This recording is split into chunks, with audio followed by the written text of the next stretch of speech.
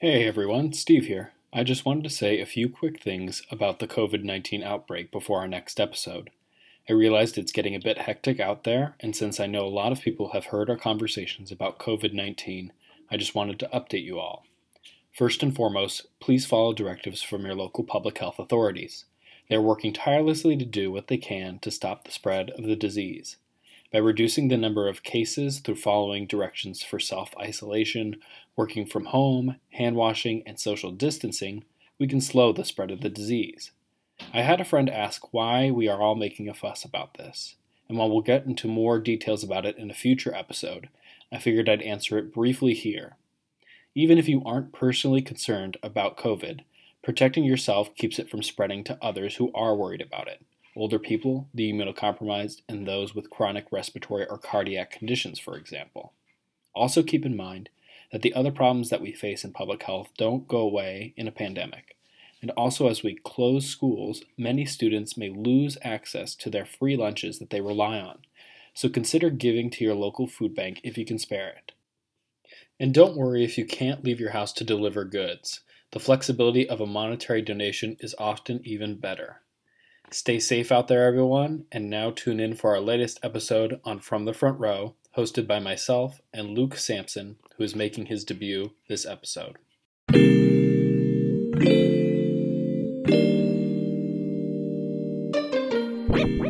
Hello, and welcome back to From the Front Row. I'm Steve Saunier, and for this episode I was joined by Luke Sampson as we interviewed Dr. Rhonda Randall, the Chief Medical Officer of United Healthcare's employer and individual business, and also a senior advisor and board member at the United Health Foundation. Through her team's efforts, United Health Foundation publishes America's Health Rankings, which highlights annual trends in health. Since 1990, America's Health Rankings has helped identify key public health issues at both national and state levels. Dr. Randall joined us today to talk further about the findings of the America's Health Rankings report. This is the 30th year for America's Health Rankings, which is quite the achievement. Congratulations. Can you give us some insight into the ranking models for the report and how you got involved in the process of forming the report in the first place? Certainly. Well, first of all, I really want to give congratulations also to the United Health Foundation and the America's Health Rankings suite of reports for 3 decades worth of population health data. The America's Health Rankings annual report is the longest running population health report of its kind. And that's because of the comprehensive nature of the report. It really takes a holistic approach. The model that we use includes health determinants, which is about 3/4 of the ranking score, as well as health outcomes, which is the other quarter of the health ranking score. And each of those determines the ranking of the individual measures, as well as the state overall. Within our annual report, we have 35 different determinants or drivers of health. They include measures of our individual behaviors, the community and environment where we live, public policy that's happening at a state level, as well as the clinical care we receive when we go to the doctor or the hospital. The data that we put into this report is not United Healthcare's data. It's data that's obtained from 19 different publicly available sources, things like the CDC and the Behavioral Risk Factor Surveillance System, where a lot of the information around behaviors comes from. So this report, in its comprehensiveness, reflects an understanding of how those broader determinants affect our overall health. We can see how many of the measures play off of and influence other measures. To answer your question about how I got involved, I started out many years ago as a clinical spokesperson for the report. It was a catalyst for expanding to adding a senior report to the rankings. And we always really thought it made sense to have physicians and healthcare professionals take a lead role in explaining what the report means to individual patients and population health. And so as part of that, I'm also a member of the Scientific Advisory Committee for the report.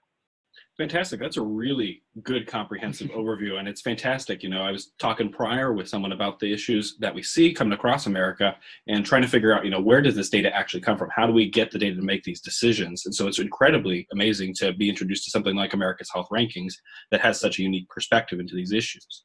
A key focus for public health right now is the translation of research into practice and policy. What is your team's vision for this report? What kind of focus are you trying to take translating these findings into actions? I'm so glad you asked that question because it's ultimately the most important part of this report is the call to action. So in order to have a call to action, you want to act on actionable, accurate data. And so our vision is to identify the successes and identify those challenges and opportunities we see across the nation, but more so in particular states, in particular communities, and in particular micropopulations, so that we understand from a state policymaker perspective, from individuals, from the communities where we live, and also importantly from our clinical care system, how to best address these public health actions. Many times, the successes that we see, and we'll probably talk about smoking today, are multifactorial. Smoking has improved in the nation. That's not because just one thing happened, because individuals made a choice to stop smoking. It's because public policies were put in place to encourage that to happen. It was because it was part of our education system. The new children are starting to smoke, for example, and then clinical care, right? The availability of smoking cessation products, et cetera. So like you just mentioned, we've seen a lot of success in smoking rates in the United States, but there are also many positives within this report. A 20% decrease in children in poverty since 2013, a 50% decrease in violent crime since 1993. In your opinion, what are some of the most exciting findings within this report? So in addition to the ones that you mentioned, and talking about why they're important, right? A 20% decrease in children in poverty. There's a tight link between children living in poverty and their overall health throughout the course of their lifetime. A 50% decrease in violent crime. There's a tight link between violent crime rates in a community and the overall health of the community. Think about a simple thing like you're not going to feel comfortable telling your children to go outside and play if the environment where they live might not be safe to do so. So those are important markers of health in some of the 35 measures. A couple other things that we saw that are very encouraging over the last 3 decades. Smoking among adults has decreased 45% since the first report in 1990. We started with about 30% of the nation's adults smoking, and we're now to about 16% of the nation's adult smoking. That's a great achievement. There's still work to do. There are still several states in the nation whose smoking rates are significantly higher than that, but it's a terrific progress. The CDC has called the decrease in smoking one of the greatest public health achievements of the 21st century.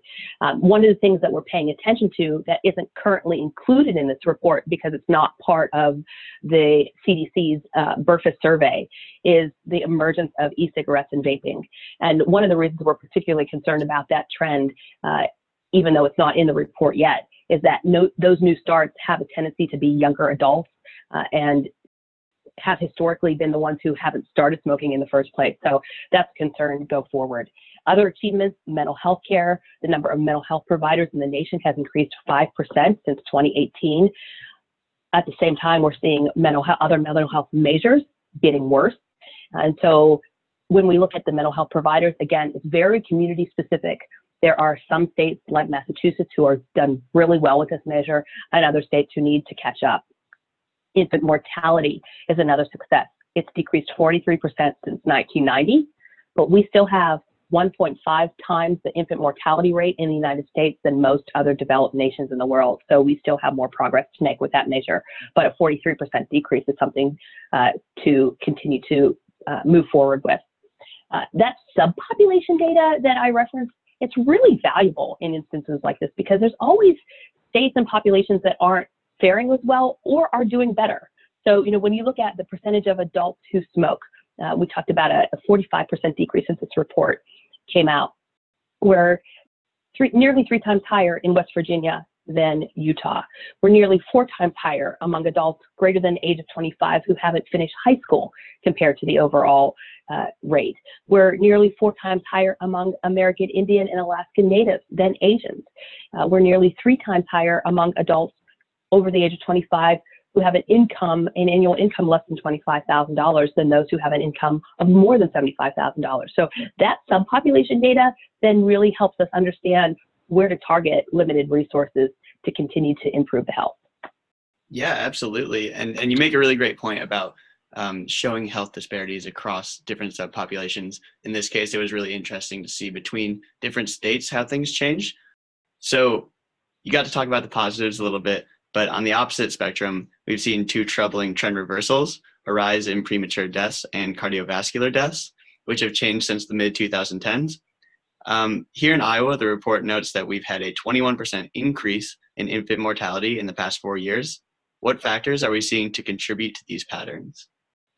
When I got involved in this report about a decade ago, we started to see some troubling increases in things like diabetes and other behaviors, sedentary lifestyles, that made us concerned that the progress we've made clinically in areas such as cardiovascular disease was going to start to reverse. And we were hoping that warning would take effect. And unfortunately, we're starting to see that prediction is coming true. So you're correct, premature deaths are on the rise. So when you look at the overall mortality rate, what goes into that? It's how long we're living, and we know that today's seniors are living longer than ever, so that's good news. We know that our infant mortality rate is down 43% over the last 30 years, so that's good news. So what's causing that premature death rate to increase? Well, we can tie it clearly to increase in cardiovascular deaths, and we can tie the increase in cardiovascular deaths to two things in particular. Obesity has increased 166% since 1990, and diabetes has increased 148% since 1996. So we know that both of those are contributing to an increase in cardiovascular deaths, and we can't medicalize ourselves out of that problem. So there's not enough health care resources and science, et cetera, to overcome that trend of obesity and diabetes with medicine. And then the next thing to take a look at is suicide rate. That certainly concerns us as well. The national suicide rate has increased 12% over the past 5 years. We now see about 14.5 deaths per every 100,000 people in our population compared to 12.9 deaths 5 years ago. And that's across all age bands and many different demographics. We're seeing the rise in suicide. And then the last one is increase in drug deaths. So everyone's very keenly aware of the opioid crisis in the United States. This measure is of all drug deaths since 2007. Drug deaths have increased 104%. So today, 19.2 deaths per every 100,000 people in the population compared to 9.4 deaths per every 100,000 people in 2007. So those three things are the biggest contributors to the decrease in longevity. Yeah, that is a very interesting summarization where we're talking about this transformation, right, over these past 10, 20 years now, especially with the opioid crisis. We've had the privilege of talking with other stakeholders and people involved in how we're working to combat the opioid crisis, and it does continue to be a troubling and perplexing problem. And we see that too with obesity and diabetes. The built environment contributes a lot to how people navigate and exercise, and you make a very good point, we can't medicalize our way out of this situation. So I appreciate you bringing attention to those facts. Another part of the report, you're talking previously about the addition of that senior report rank for each state. Given your background in geriatrics, what makes states like Hawaii, Utah, Minnesota, how do they stand out in those ways? So actually, those three states have a really nice range of different strengths that contributed to their strong overall performance in the senior report. And the senior report focuses on measures that we can slice by generally people over the age of 65. Some of the measures in that report are for people over the age of 50. But where the scores are favorable for those three states, in Hawaii, a very low prevalence of obesity among seniors, a high prevalence of high quality nursing home beds available. So if the senior is needing to get care in a nursing home, they're more likely to get a higher quality nursing home bed in that state than many others, and a low premature death rate, so more longevity in the Hawaii state as well. Utah, which was number 2 for the senior report this past cycle, they have a high percentage of volunteerism. One of the measures in the senior report, we wanted to measure purpose. And so we use volunteerism as a proxy for purpose as you age. So high rates of volunteerism in Utah, a low prevalence of smoking, which is also consistent with the younger population, and a low percentage of deaths in the hospital. So when a senior has a terminal condition for which there is no cure, more of them are choosing to receive that care through venues like hospice in the comfort of their own home, rather than spending their last days in an ICU. And in Minnesota, some of the strengths that we see there, a lower prevalence of frequent mental distress, a higher access to home health care workers. There's more home health care workers in Minnesota than in many other states. And like Utah, a high percentage of volunteerism. So rounding out some really nice measures in the top 3 states. Yeah, and to that point about volunteerism, right now I'm working on a report for Colorado specifically about recruiting and retaining aging workforce members.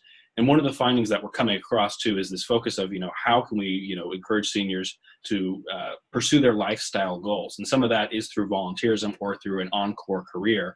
But it is a significant contributor to their personal well-being and then also their health well-being as well too. So I really appreciate you bringing out those points. I not really realized them, but they are really important to make. Kind of back to the America's Health Rankings, one trend that I found fascinating was how high Midwestern states were ranked 30 years ago. So these Midwestern states, we see Iowa, Nebraska, Wisconsin in the top 10. North Dakota was number 1. Now we've got these states dropping into that 15 to 23 ranking range. Did you have any observations about that while you were reviewing the changes by the decades since you've been involved with this report? The most simple answer to that question is that those states have fallen behind in many of the measures that have been in our rankings since 1990. So specifically smoking, infant mortality, and something that both of those tie to, which is premature death. In other words, many of the other states where we see these national improvements have outpaced Midwestern states in their improvements. So for smoking prevalence in North Dakota, they've dropped in the rankings 31 since 1990. For occupational fatalities, they've dropped 22 spots since 1990. For high school graduation rate, they used to be number 1 in 1990, and they moved 16 spots down. Violent crime, North Dakota was number 1 in 1990, and now they're at number 16. So as you look at each of these measures, in some circumstances, it's because those states have either had their values in each of those measures decrease, or maybe they've stayed flat or had small, modest improvements while the other states have had more success. That's a good point. I didn't think about that with it, that you could just be, at the point that you were previously, and other states who may have more resources or more capacity could just be building up their infrastructure or focusing on those points. That's a very good trend to note out. The other one that I had seen was, following the decades, we have 5 states that are consistently in the top 10, while 9 states remain in the bottom 10. What do you make of this finding? Is it troubling that some states have not significantly changed in their ranking within the 30 years? And hopefully they're referencing the reporter, like you're talking about, wanting the policymakers to look at this and see what they can focus on and improve on. Sure. Well, there certainly isn't a one-size-fits-all approach here, and this, it is. I'll underscore again, it's a ranking, right? So we have one rank for each state. Not all states can be number 1, and so as we're looking at it, the states that have a tendency to rank in the top 5 to 10 generally cluster around very strong performance on individual behaviors. You're generally seeing the states in the top 5 to 10 rise to the top as far as being more physically active, smoking less, finishing high school, less likely to be obese, more likely to be physically active, etc. But, there are certainly within each of those top 5 to 10 states some exceptions to those rules. The lower performing states have a tendency to have the highest mortality rates, the highest rates of premature death. And much of that can be tied back to things like cardiovascular disease, cancer death, and then the preceding diagnosis to these like diabetes, obesity, etc. But within all of those states, in the top 10 states, each of them has some measures that are in the bottom 10 of the 35 measures in this report. And in the top 50 states, each of them has some measures that are very highly ranked, often in the top 10. So every state on this report has strengths, and every state in this report has opportunities. Yeah, when I was going through it, I remember seeing something specifically where it was, I forget which state exactly, but they were within, the bottom 30 side of things, but they had, they were ranked 9 for the policies that they were implementing. So it was just this incredibly interesting thing to think about. I would think that the policies would be helping improve these other rankings along the way. So that is a very good point about the diversification of how these play out between states to states. Yeah, and I appreciate your emphasis on the fact that these are rankings. To use the scale of like 1 through 10 or bottom 10, it shows you something, but it doesn't show you everything. And putting everything into a rank doesn't necessarily tell you the good things that are happening in that state. So I appreciate you highlighting that.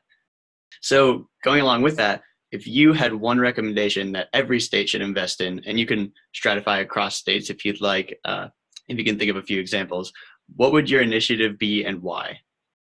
So first of all, I'd encourage them to go on our website, americashealthranking.org, and there is great charts and information on that website that shows the magnitude that each of these measures has on their state's overall ranking, either positively or negatively. And if you focus on, look down to the bottom where there's the greatest opportunity, you're going to find an area that will have the greatest magnitude of effect. Often it's because that measure has a positive effect on other measures in the report. So let me give you a few examples. There are a couple of states who are lowest in the rankings for many years on smoking. Right? If those states were to really focus on bringing their smoking rate down, it would have a very significant improvement in their overall health. There are a couple of states that rank very low in high school graduation rate. If they were to focus on improving that high school graduation rate, it could have really nice long-term effects on their overall health, because we know that people who finish high school are less likely to smoke. We know that they're more likely to have a higher income. We know that they're more likely to have health insurance because they're going to be more employable. We know that they are more likely to have higher health literacy and understand the complex information that you get when you go to the doctor. So that's an area for states that are ranking lower on high school graduation rate. California, which has a tendency to rank well in our rankings, the rank that holds them back the most is their air quality. So each of the answer to that is different for each state, but on the americashealthrankings.org, there's some really nice actionable charts and information that states can use to understand where to invest their dollars and time. We have two more questions for you. One of them being something that we ask all of our guests: what is the one thing you thought you knew but were later wrong about? It's a great question. I think it probably comes down to some of the information that we find in the subpopulation data, which is ultimately what I find is really valuable in this report. So when you look at some measures like the level of education that I just explained with high school graduation continues to be a predictor that you will have better health throughout the course of your life. But there are two measures that high school graduation rate has an inverse effect on, and that is drug deaths and alcohol overuse. So it's interesting to see that if you have finished high school and are more likely to have a higher income, et cetera, that you're also more likely to have alcohol use or abuse and substance use or abuse. So that's a surprise to us. And then the correlate is true as well. So we talked earlier about children living in poverty and how the lowering that number is positive for your overall health throughout the course of your lifetime. There are correlations between children living in poverty and vaccine rates. Children who live in poverty nationally are less likely to get vaccines than those who do not live in poverty. But there are a couple states that have completely bucked that trend, and Minnesota is one of them. So that's a great case study of what is the state of Minnesota doing to ensure that children living in poverty are getting their vaccines where the rest of the country hasn't figured it out yet. Yeah, and I know that's a very crucial issue right now, especially what we're seeing with the measles reemergence across the United States and then globally as well, too. I know that situation is on many people's minds, so it's very good for you to bring the attention to Minnesota and how their cultural and policy emphasis has been. We want to make sure that these folks are taken care of, regardless of what their income status can be. We want to prioritize vaccination within our population. I think that's a really good point to bring about. One of our other questions we ask folks is something outside the field of public health that you're interested in right now. Oh, thank you for asking that question. So I think when I'm not at work, the thing I enjoy most is spending time in my community and with my family. I think that there's so much that we can get out of serving others. And so I try to stay pretty involved in my children's schools and with my church, and also just, shopping small and enjoying the small businesses that support the community where I live. Thank you so much, Dr. Randall, for joining us. We appreciate all your valuable insight. Thank you for your time and review of these findings. It is incredibly exciting to hear about your role and the work that your team has put in. We look forward to seeing the progress that comes in the next iteration of this report. And thank you again. Thank you. It was a pleasure to be with you.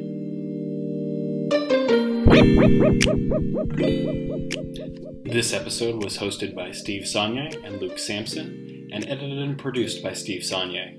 For more information on America's Health Rankings, please visit www.americashealthrankings.org, where you can view the report and explore the health topics and report data further.